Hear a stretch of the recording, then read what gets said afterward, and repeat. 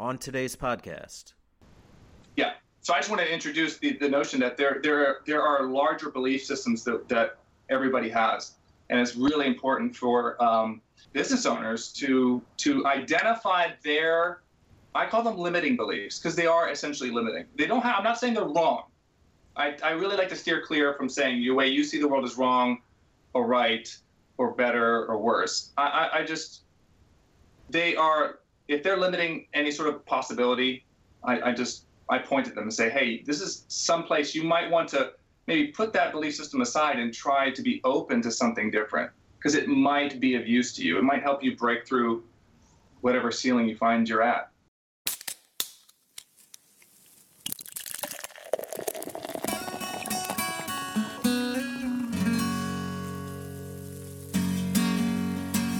Hello and welcome to the Craft Beer Marketing Institute, where we help you grow and market your craft beer business.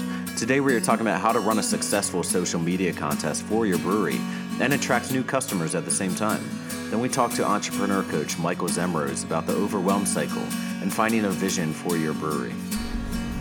Hello and welcome to the podcast. Today we are going to get into how to run a successful giveaway on social media for your brewery. There's a technique used by many businesses across many industries to stir up interest in their brand and to get people talking and create hype for a new product or event, drive engagement, grow an email list, boost your social media followings, and any other numbers of results that you would want to achieve with that. Before we get into it, there are some legal things that I think, Josh, you have. So would you want to just go into that really quickly? Yeah, I feel like every episode I should just have some legal disclaimer, because we're talking about alcohol, and of course there's regulations around everything. But today, as we're talking about contests and giveaways, we're really talking about sweepstakes, because there's different categorizations of what giveaways are. So we're talking about sweepstakes today as far as the legal side goes. And of course there's state-to-state regulations, but really you can't be giving away booze as a prize, and that's probably pretty obvious to most people, but that is a no-no. So any type of giveaways that you're thinking about as far as what to be giving away, think of things that are not alcohol, but might pertain to your audience, so like concerts and shows or swag bags or anything you're sponsoring. So you can't give away like a flight of something from your tasting room?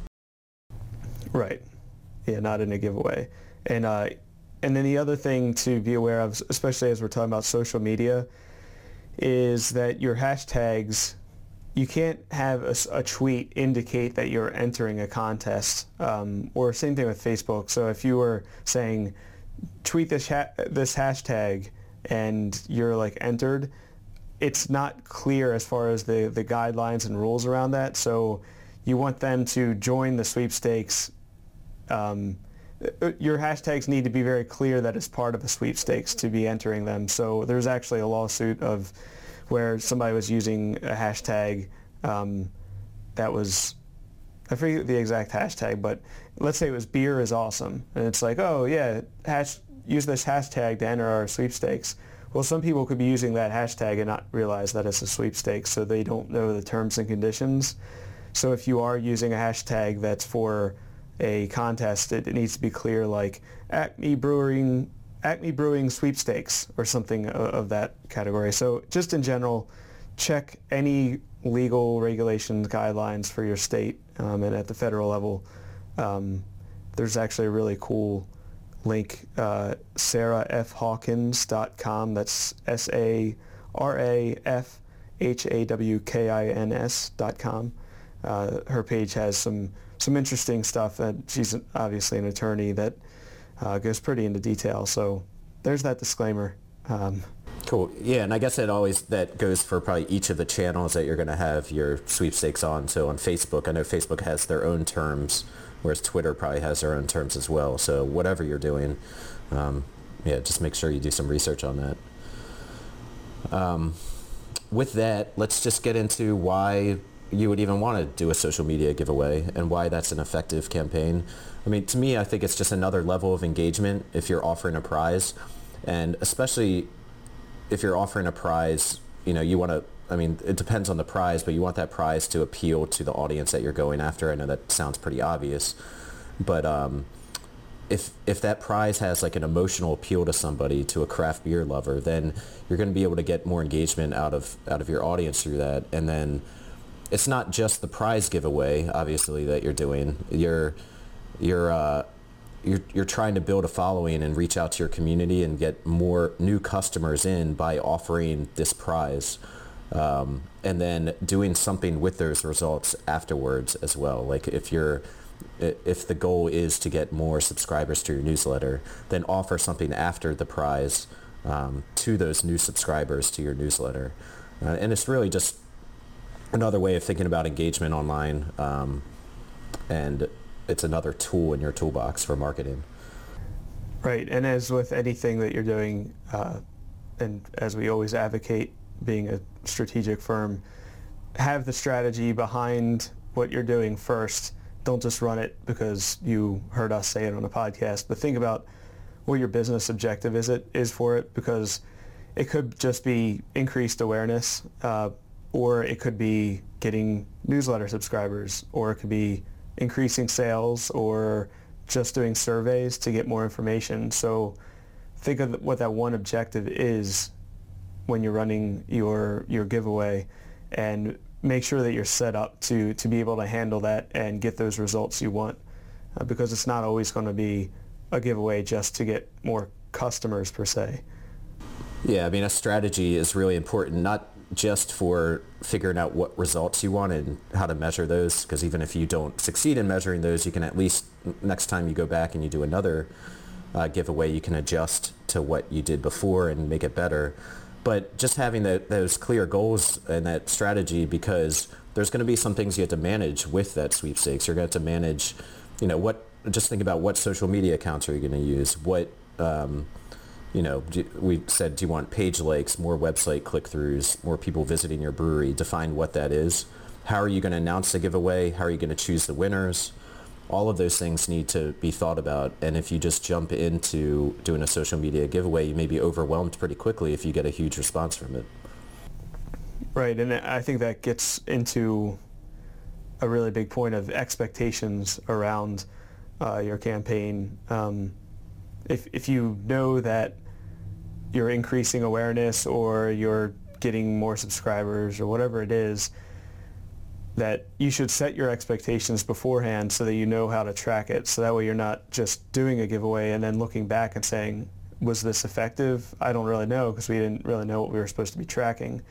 And knowing exactly what it looks like past that. So as you mentioned, how are you selecting the winner? How are you announcing people? And knowing for yourself that after this contest ends, the traffic that was resulting from that contest is going to be dropping off. So you're not going to have as much traffic. You're not going to have as many people looking at your brand, unless, of course, there's some external campaign going on. So you just need to know what to expect and what you're going to be doing with those results afterwards, so that you're not running a campaign, say, on Facebook and then saying, all right, it's done. Well, we didn't collect any email addresses, so everybody that we got to see our brand, we actually don't know who they were because we didn't really get a list beforehand. So, whoops. Yeah, I mean, the end goal of your campaign is not that prize. The end goal for you is to increase your brand awareness and, to bring more people to your site and more people to learn about, who you are. And also on that note too, you want that strategy in place too, so you can set a budget. And you already may have a good following of social media accounts, people who are into your beer, but what you want here are new customers, not just the same people who have been into you all along, for this to be successful. So with that in mind, you want to look into some social media advertising, probably through Facebook ads or Twitter ads, or just any way that you're going to promote the giveaway where you can put some money into it. And that budget will depend on how long you want to run that giveaway for as well. So if it's over a week, you may want to do something every day to promote it. So yeah, and then so we have set a budget, have these clear goals in mind. You want to create make sure you create the rules around your sweepstakes and clearly define what they are, because depending on what you're doing, you want to make sure that, beyond the legal terms, you want to protect yourself from loopholes that your users might find. You don't want to have a giveaway that, you're giving away a nice new t-shirt that was customized by some artist, and then your users find a loophole and you have to give away 100 t-shirts, and then you realize that, that's going to be way more expensive. Yeah, and don't ask your users to name something, as we've seen with public naming campaigns. Yeah, and you touched on a point of when you're collecting the information of these people and having something that resonates with them. From your marketing standpoint, you're able to segment those people. So whatever you're giving away, make sure that if you're giving away that tickets to a sports event or something that you're sponsoring, then all of those people that are joining that giveaway are obviously people that enjoy sports. And so if you have a long-term strategy around giveaways, you can really use that to your benefit by segmenting each one and putting each of those people that sign up on a separate list or in a different category, so that any messaging you're putting out to them, and I would imagine those are going to align with certain customer profiles that you've created, you'll be able to leverage that for future campaigns. Yeah, I mean, you can target your giveaway specifically to a specific audience, like we had talked about in the past. You can niche down to an audience that you want to grab, like maybe you have more of a male-centric base to your brewery that's coming. You want to reach out to, a more female audience, then you can do a giveaway that's more targeted towards them. Really anything. You can get pretty creative with it. What are some things, so let's just talk about real quick about some things a brewery can do with the response that the campaign garners. Like once that giveaway is over with, how do you nurture those leads that come in? Because each new subscriber that comes in is basically a new lead. It's a new customer, and maybe someone who's never learned about your beer before. Yeah, I really think it depends on what the longer term strategy would be. As I mentioned, that if you've segmented them based on their interest, then you're able to use that in different ways. But I think in general, it's just to keep engaging with them. I really like campaigns that involve user engagement, so it's not just a like this post and get entered. I like it when you're saying, hey, share your experience this weekend with one of our beers or something, and send a photo in or tweet it and hashtag it, because that allows you, even afterwards, that you have all of this content that you can then keep sharing, especially if it's a geo-targeted campaign or it's this really tight-knit local campaign, which is in most cases for every brewery. So even afterwards, you're able to still take that content and be putting it out there. Right. And one thing too that I've noticed a lot of people doing that, and I hear a lot of people frown down upon this as well, is when people offer a contest or a sweepstakes that requires you to create something for the business. Like a lot of people will do a logo contest, create a logo for a beer. And a lot of people frown down on that because you are asking for free work when you probably should be using a professional to do that. But I mean, I guess that's just an opinion some people have. You may find some very interesting things to do with that. But that may make it more interesting. But just make sure that you're not just using your audience to do more work for you. So as far as a really good example of a really well put together social media campaign, or giveaway campaign, I should say, because the big point of this is that it's not just social media, it's leveraging all platforms and distributing the campaign across it.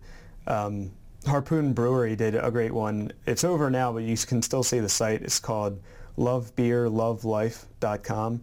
And it was this entire summer-long campaign with multiple giveaways, and it was kind of this theme around barbecues and music and having fun. And they had all this additional content on there. So it wasn't just a campaign of, hey, tweet this and you get some free thing. It was this ongoing thing where people could come to the site and engage and enter different contests. And so it really was a broader campaign and not just some weekly thing, which I just love the way that they put it together and the additional content that kept people engaged and just a well put together campaign that can help give you some ideas around your own campaign you could put together. Well, I mean, I think that's a good high-level discussion of a social media giveaway just to get an idea in your head of what a brewery can do with that. Remember, just keep a good strategy, think about the results, and if you do one and it fails, then look at those results and try to and do another one down the line and just change things about it to make it work a little bit better. And with that said, let's move on to our interview. Our interview today is with Michael Zemrose. Michael is an entrepreneur coach that helps business owners find clarity, balance, and structure in their everyday life. He has worked with business owners to understand their motivations and be proactive in their decisions rather than reactionary to the business cycle. So thanks a lot for joining us today, Mike. Appreciate you being on the show. Oh, thanks for having me. My pleasure. So let everybody know what you do and how you got to where you are today. So I'm an entrepreneur coach. And how did I get here? Well, I've always been somebody that's worked for themselves. I never really had a 9-to-5 job. I studied film and photography and video in college. And right out of college, I started to work for myself as a freelancer. And I built that up to becoming what I called a independent producer and director. So I have experienced all the challenges that I think anybody that is their own boss experiences. And I had peaks and valleys, things I'm really, really proud of in my career. And I still do that from time to time, but just as I kind of choose or as I design it, which is just like a bit of a side hustle. So one of my longtime clients, he was the CEO of that company, and he was also a coach. He was what you call an executive coach, which is essentially just like a life coach that wants to work with executives because he was one. And that's how I got introduced to the world of coaching. And I was at this period of time in my life where, so my career started off like right out of the gates, right out of college. I just took off. It was a lot of luck. And, it was a ton of fun, very fast. And when it finally slowed down in my mid-20s to late 20s, I started to ask myself, some more, existential questions. Why am I here? What am I doing? What do I like? What do I want to do with my life? Who am I? And this all coincided with when I met this client of mine, and we started talking about coaching. And coaches, as you can imagine, and maybe the listeners don't really know, but we deal a lot with that kind of thing. Really getting to know who you are and actually creating a life based off of something authentic for who you are and creating a business from an authentic place. So it just really coincided with where I was at the time. It really, really just hooked me. And so I kind of jumped in 2 feet without really knowing too much of what it took to become a life coach or a coach in general. And I studied in New York for a year, and I just loved it. I slowly built my own private practice, and I found myself enjoying the coaching work so much more that I completely transitioned out of most of my production work. And what I found was that the only production work I was interested in was the ones that just really, really spoke to me. It was no longer a financial need because I had another business that was fulfilling in itself. And anyway, so it just took off, and here I am. And I love it. It's what I do as my primary thing. And, I label myself as an entrepreneur coach because that's who I'm passionate about. That was my experience, being my own boss. I really relate to that, and I really, it speaks to me, and I want to support those type of individuals. I'm really committed to that. Right, and when we first met you, just to let everybody know, we've been working with you, I guess, 2 years now, which is insane how fast that time goes. But when I first was introduced to you, I don't think I had ever really, I might have heard of a life coach, but I didn't really understand it. It was a very like, oh, is that like somebody that gives you a mood board and tells you to put pictures of helicopters up on it or something? And then after we talked and started receiving coaching from you, it was like a night and day transition. And so I thought it'd be helpful for listeners to understand the benefits of it or what it's like just from talking about our experience and some of those examples. So one of the things that we first started talking about with you was we were in a time when we had a business that we had owned for 8 years, and we had a startup, our Bitcoin startup that was really going downhill at the time. We had to really understand the process of closing that down and kind of seeing that dream fizzle out. And so we were working 80 hours a week, and just our life was kind of in chaos. So one of the first things we really talked to you about was this whole cycle of working 80 hours and just getting burned out and just giving up on things. And could you talk a little bit about what that type of what you called was a cycle of overwhelm? Yeah, it's the most common thing. When I begin working with any client, I mean, it's usually the first place that we go. It's just, so anybody that's starting their own business obviously has a desire to succeed, right? So, and they also have, every entrepreneur, most people in general, but specifically people that start their own business, they all have a vision for at least some idea of why they want to work for themselves. They want to make their own schedule. I hear that all the time. They want to just be able to, they want to travel. They want to do something that's unique to them, that they're passionate about. They want to make a living and make money doing that. All this is great stuff, but everyone that eventually comes to me they usually reach a point where they've completely lost sight of all of that, and they're just completely in this overworked, overwhelmed situation. They haven't really defined it as such yet, maybe. They just maybe have an experience of, I'm stressed out, I don't know where else to go, I'm stuck, I'm not enjoying this anymore. Maybe I should talk to a coach, or they bump into me and they say, maybe I should talk to you. So to lay the groundwork for it, it's common, extremely common. To introduce what I mean about a cycle, the cyclic nature of overwhelm, I want to kind of introduce a concept of our automatics. So the way I explain this to anybody that is talking to me about it, or of course my clients, is that we all have automatic ways of being, automatic things we do, automatic ways that we react, and it's predictable. Like, we all have predictable ways of being in our lives. A place where I always go with this when I ask or introduce this to somebody is I say, imagine, and I'll just ask you, Josh, for example, like, imagine you are at a cocktail party, maybe it's a networking event, and you don't know anybody there. So when you show up, what is the predictable way you're going to be in that situation? And another way to look at it is somebody else watching you walk in the room, what might they see? How might they look at you? What might they notice about how you're showing up? Yeah, well, I guess it depends on the day. I know I do a lot of new business, so I think that my automatic is look around the room and see what the easiest opportunity to insert myself in the conversation would be.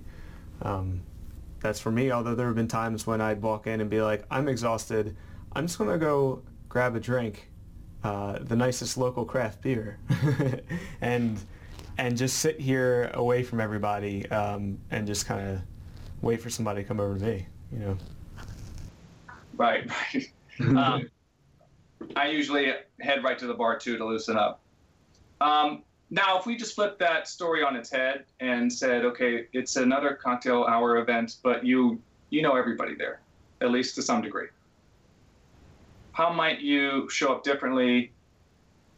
How might people see you acting differently? How would you be in that situation? Yeah, I think it's definitely a more casual approach. It's more, hey, I'm not here to really meet people, and I don't have an agenda. It's like, hey, buddy, the first person I see, like, hey, what's up? There's less thought that goes into it. I guess when you're in a comfortable situation. Yeah, exactly. Now, everybody who I asked that, if I asked you, Brian, it'd be probably a little bit different in your own way, and same thing with me. And it's not about anything wrong or to notice about how you guys handle those situations. It's just that there's an automatic and predictable way. Like, you could answer the question. You can imagine in your mind's eye how you probably would act on any given day at a cocktail hour where you don't know anybody.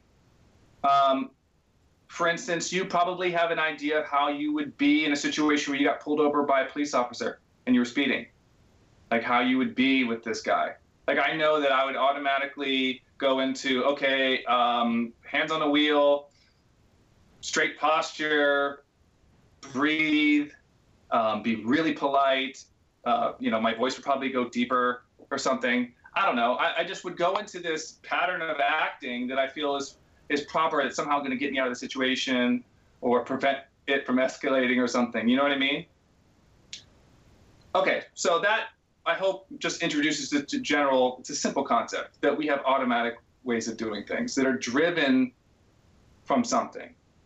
Like your agenda, the agenda you might have, like you mentioned, Brent, the agenda you might have at that networking event, it's driven from, very generally speaking, I like to say, it's driven from fear, essentially. It's driven for some form of control, some form of protection or survival, which is just a flavor of fear, we'll say. It's not like I don't mean you're scared, but it comes from some sort of survival thing. So back to overwhelm. So if you're anybody really, but if you are a small business owner, you're driven by, oftentimes we find ourselves driven to survive in our business, driven to get more money, more revenue, more clients, to make the most of our time. There's a lot of things that can start driving how we're acting from an automatic place. We don't even know this is happening. Every day we wake up and it's just a shitstorm. Or every day we wake up and we have to try to manage all this stuff that needs to be done, and then things just happen to us that we have to then manage as well. Very quickly you can find yourself like, where did that week go? I couldn't even tell you what I did. I just know I was busy as hell.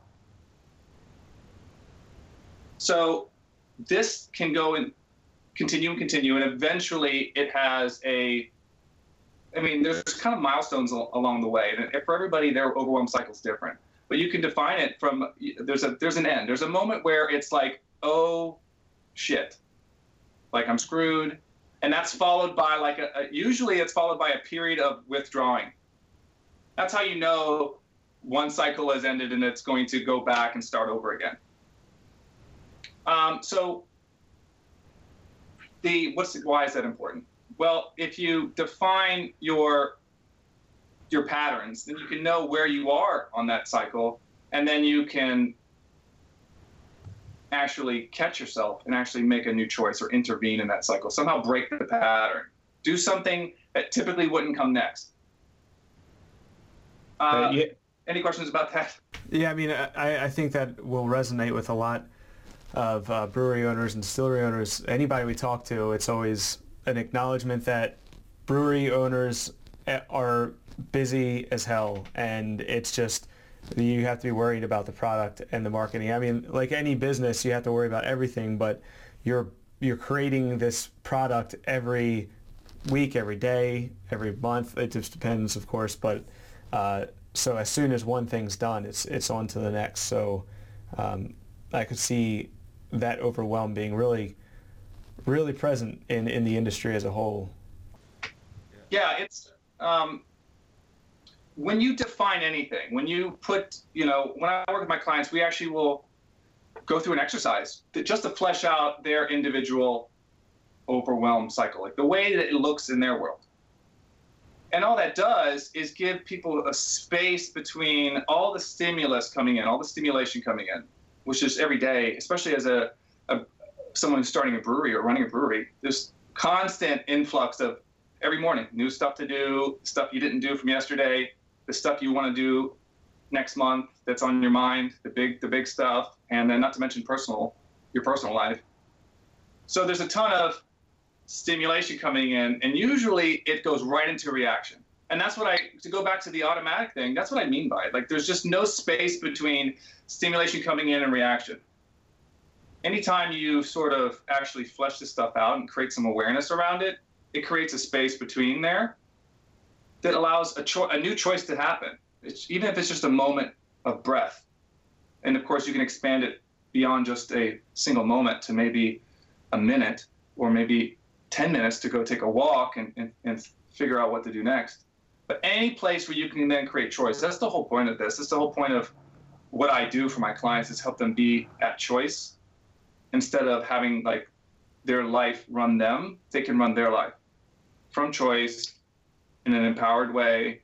And what I found and what my clients find is that they have more power in their lives. They achieve more, they achieve it faster, and they achieve it better even, right? Like more connected to who they are, because they've had time to figure out who they are, because they're not just stuck in this rat race, where they don't have time to breathe and ask themselves important questions. I think just like when we first got into this with you, I think just the acknowledgement of this overwhelm cycle is powerful in itself, because it just makes you think about it and think about ways where you can go about it or go about changing that. And could you talk a little bit about kind of the difference between being overwhelmed and just being busy? Because there's I work many hours. I work, probably much more than 40 hours a week now.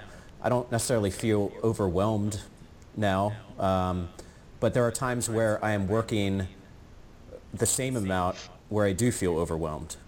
So can you talk a little bit about the difference between those two things? So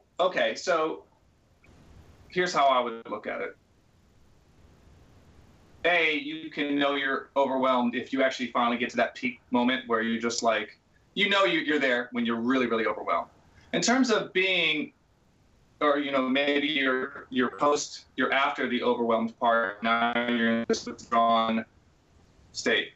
That's how you can tell that you are still on this cycle. But busy can both be a part of that cycle, somewhere before it gets like to its peak, somewhere down here. And it also can be like an empowered form of being busy. And I think the main difference is choice. The main difference is one's automatic and one is chosen. It's an empowered choice. Like, you're aware of it. You're clear about it. You know what you're doing. I use the word distinguished. Like, you've made the distinction. Like, this is good busy. This is the busy choosing. And I have intentions put in place. I've clarity around it. This is not just an automatic pattern I'm in because I feel like I have to, or I must, or I'm going to lose my business if I don't. That's a good clue, is when you really feel like you have to, or you're supposed to, or you better, or else. These are clues that maybe you're in a fear-based automatic pattern. And not that there isn't things to fear, or survival's good. And it's challenging to run a business. And I don't want to tell anybody to not fear losing their business, because, well, even if I told them that, it wouldn't change anything. But I think the difference is just where you're acting from, the place you're acting from. Am I acting solely based off of this automatic thing, or have I really thought about this and made a choice? Does that answer your question? Yeah, totally. That makes total sense. Cool. Yeah, I wanted to just repeat kind of what you said about the those key phrases of have to and must, and that's something I was going through a lot too, where it's like, oh, I have to get back to this customer. They reached out, and I have to do it before tomorrow, so I have to do this. And you hear that. You hear it when you can't continually hear yourself saying that, like with any business. But then when you're structuring your day, and when you talk a lot about putting structures in to support yourself to avoid doing those things, and that really helps. So it is. Is there a practical I mention something about that you just introduced is there's actually bigger forms of those. I mentioned these clues, like if you find yourself saying I must, or I'm supposed to, or I have to, like those are really, really common. But there's also bigger ones. Like I'm sure people listening might feel this way. A lot of entrepreneurs feel like it has to be hard. Like that's just the way it is. Like life is hard, business is hard. This is normal. So there's bigger, like, I call them contexts, right? It's just a perception. It's a belief system. It's, like the container you find yourself in. It's the way you view the world. It's a lens.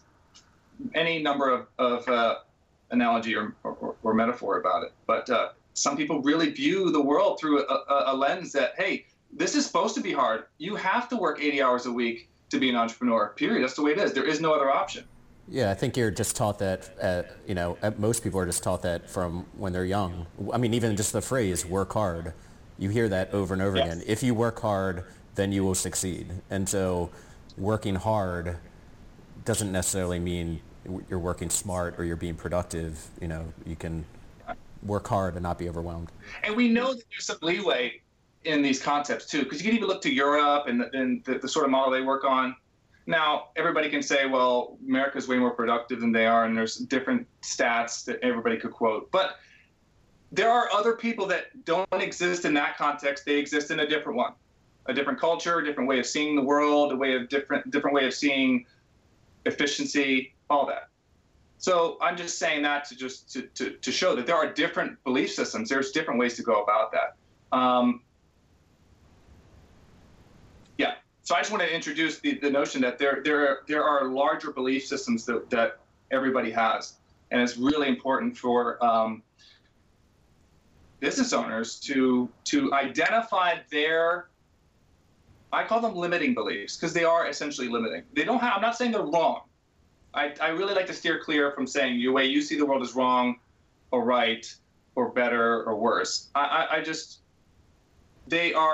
If they're limiting any sort of possibility, I point at them and say, hey, this is someplace you might want to maybe put that belief system aside and try to be open to something different, because it might be of use to you. It might help you break through whatever ceiling you find you're at. Yeah, so once you've understood that and you're like, okay, well, I understand what's causing me to be doing these things, what can you do? What can you do when you're getting to that oh shit stage?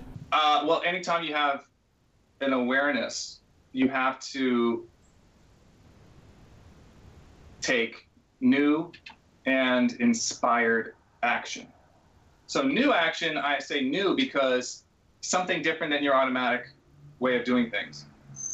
Sometimes doing anything different can create results. Just doing anything different than you normally would do it. Doesn't have to be good. It's just something different. Will create positive change.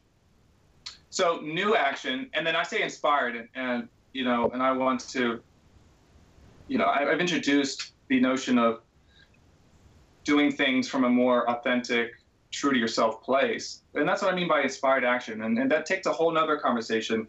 When you get off of the conversation about like these limiting beliefs and these automatic ways of being and these fear-based patterns, then you have to have this conversation that's about more positive stuff. And that's where the inspired things come in. And we can talk about that in a moment if you'd like. But so what you need to do after you have an awareness about, oh, I'm overwhelmed, maybe I've distinguished a little bit what my pattern is to myself, and I've learned more about myself. Now you just have to take action, because awareness alone doesn't do anything. Awareness plus doing something about it actually can create results, big results, different results. than you're used to getting. So Right. it's just really just actions, anything. I always start with the number 3. What are the 3 things you can do to practice something different now that you've recognized where you are and what you're doing and what your pattern is? What would be a way to intervene?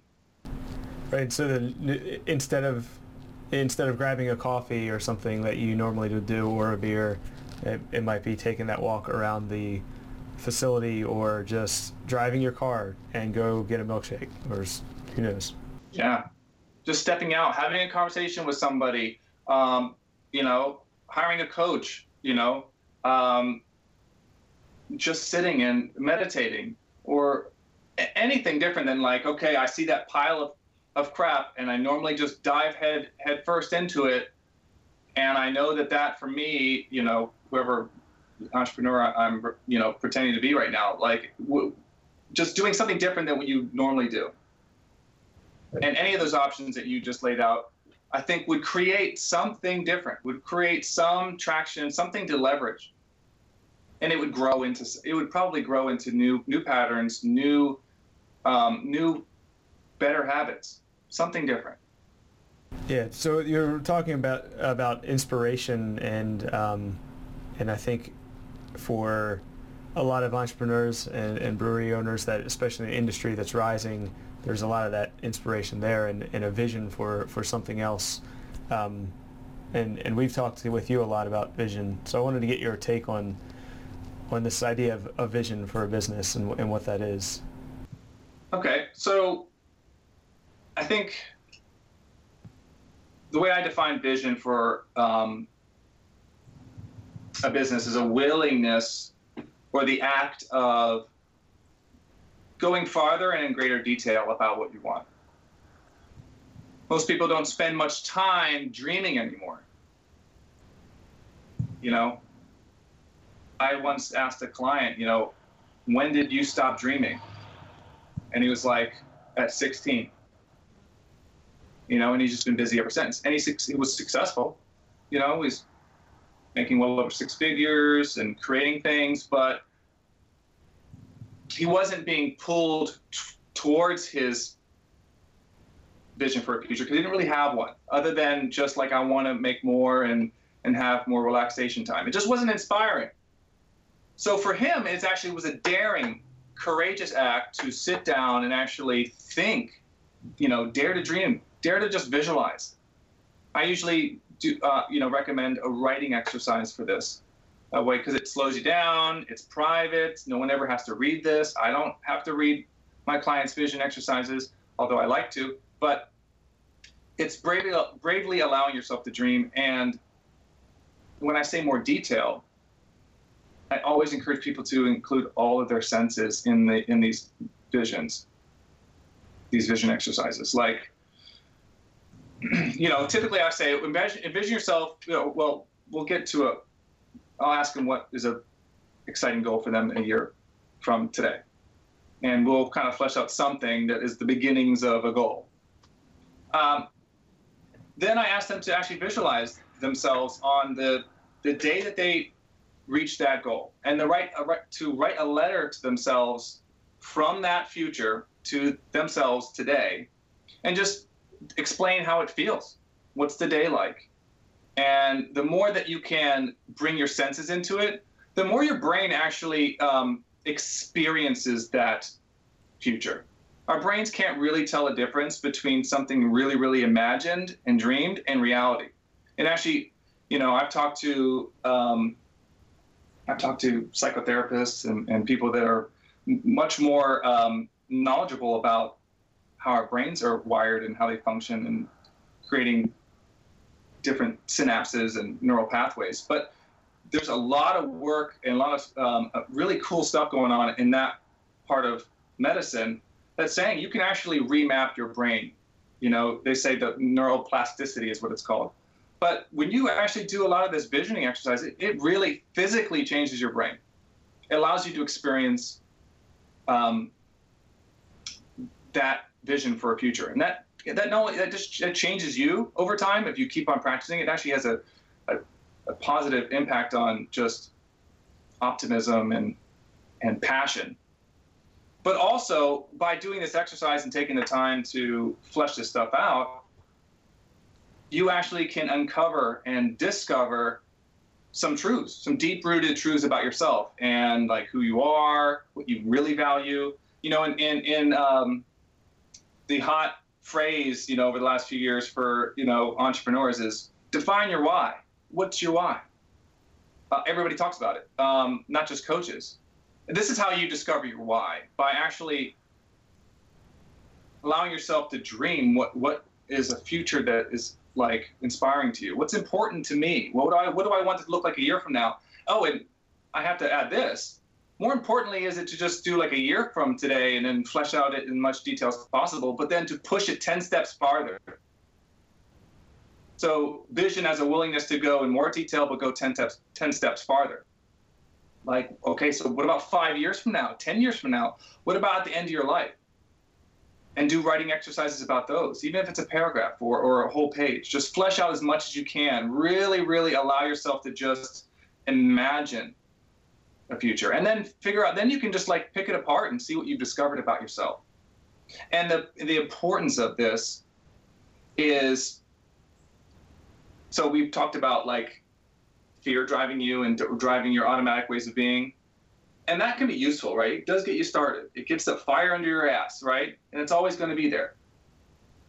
But if you also have something that is the sort of polar opposite of that you can turn to, or perhaps make it the main driving factor, perhaps let this thing drive the car a little bit, which is that future, pulling you towards it. Because you've thought about it so much, you've envisioned it so much, you've done the work, you've talked about it, you've dared to think about it, and allowing that to inspire you forward. Let that be the driving force. I think that's for busy business owners, which is everyone. We always think about our time and the value of our time, and I think, at least for me, getting caught up in that cycle and then thinking, well, to sit down and like dream, I don't have time to dream right now. I got to get this done. I have to do this, I have to do that.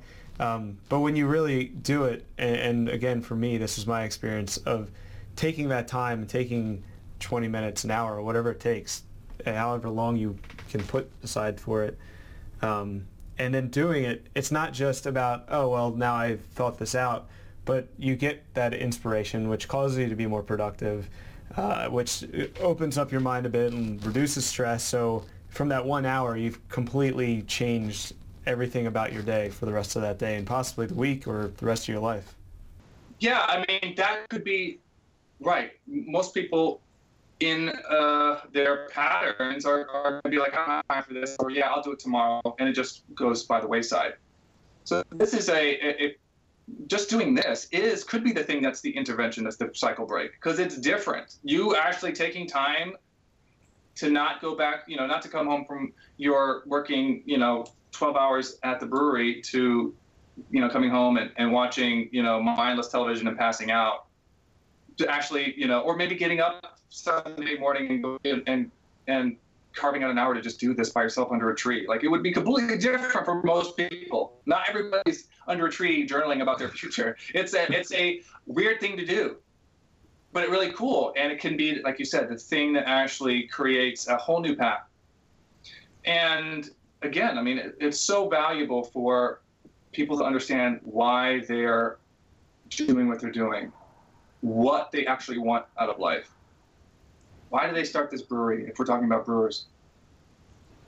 What do they want to experience? Like, what else do they want? Like, the more you do this, the more you understand what drives you, and the more you understand, it's almost rudimentary at that point to say, of course, the more I understand about myself and what I want and have a clear vision for it, the better it'll be.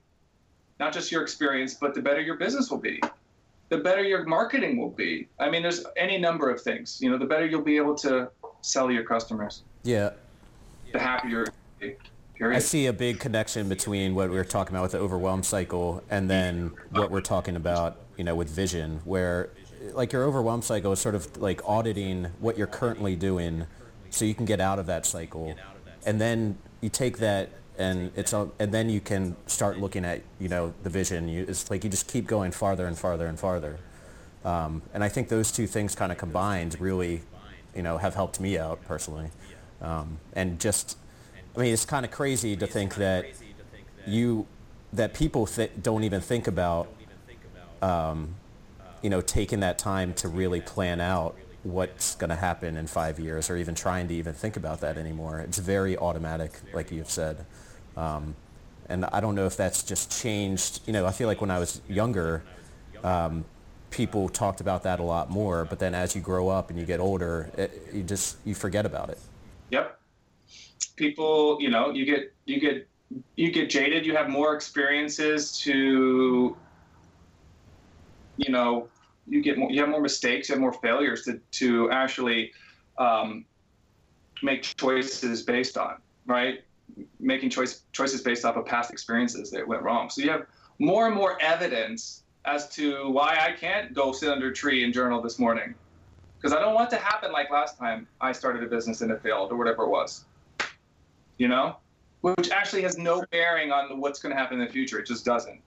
So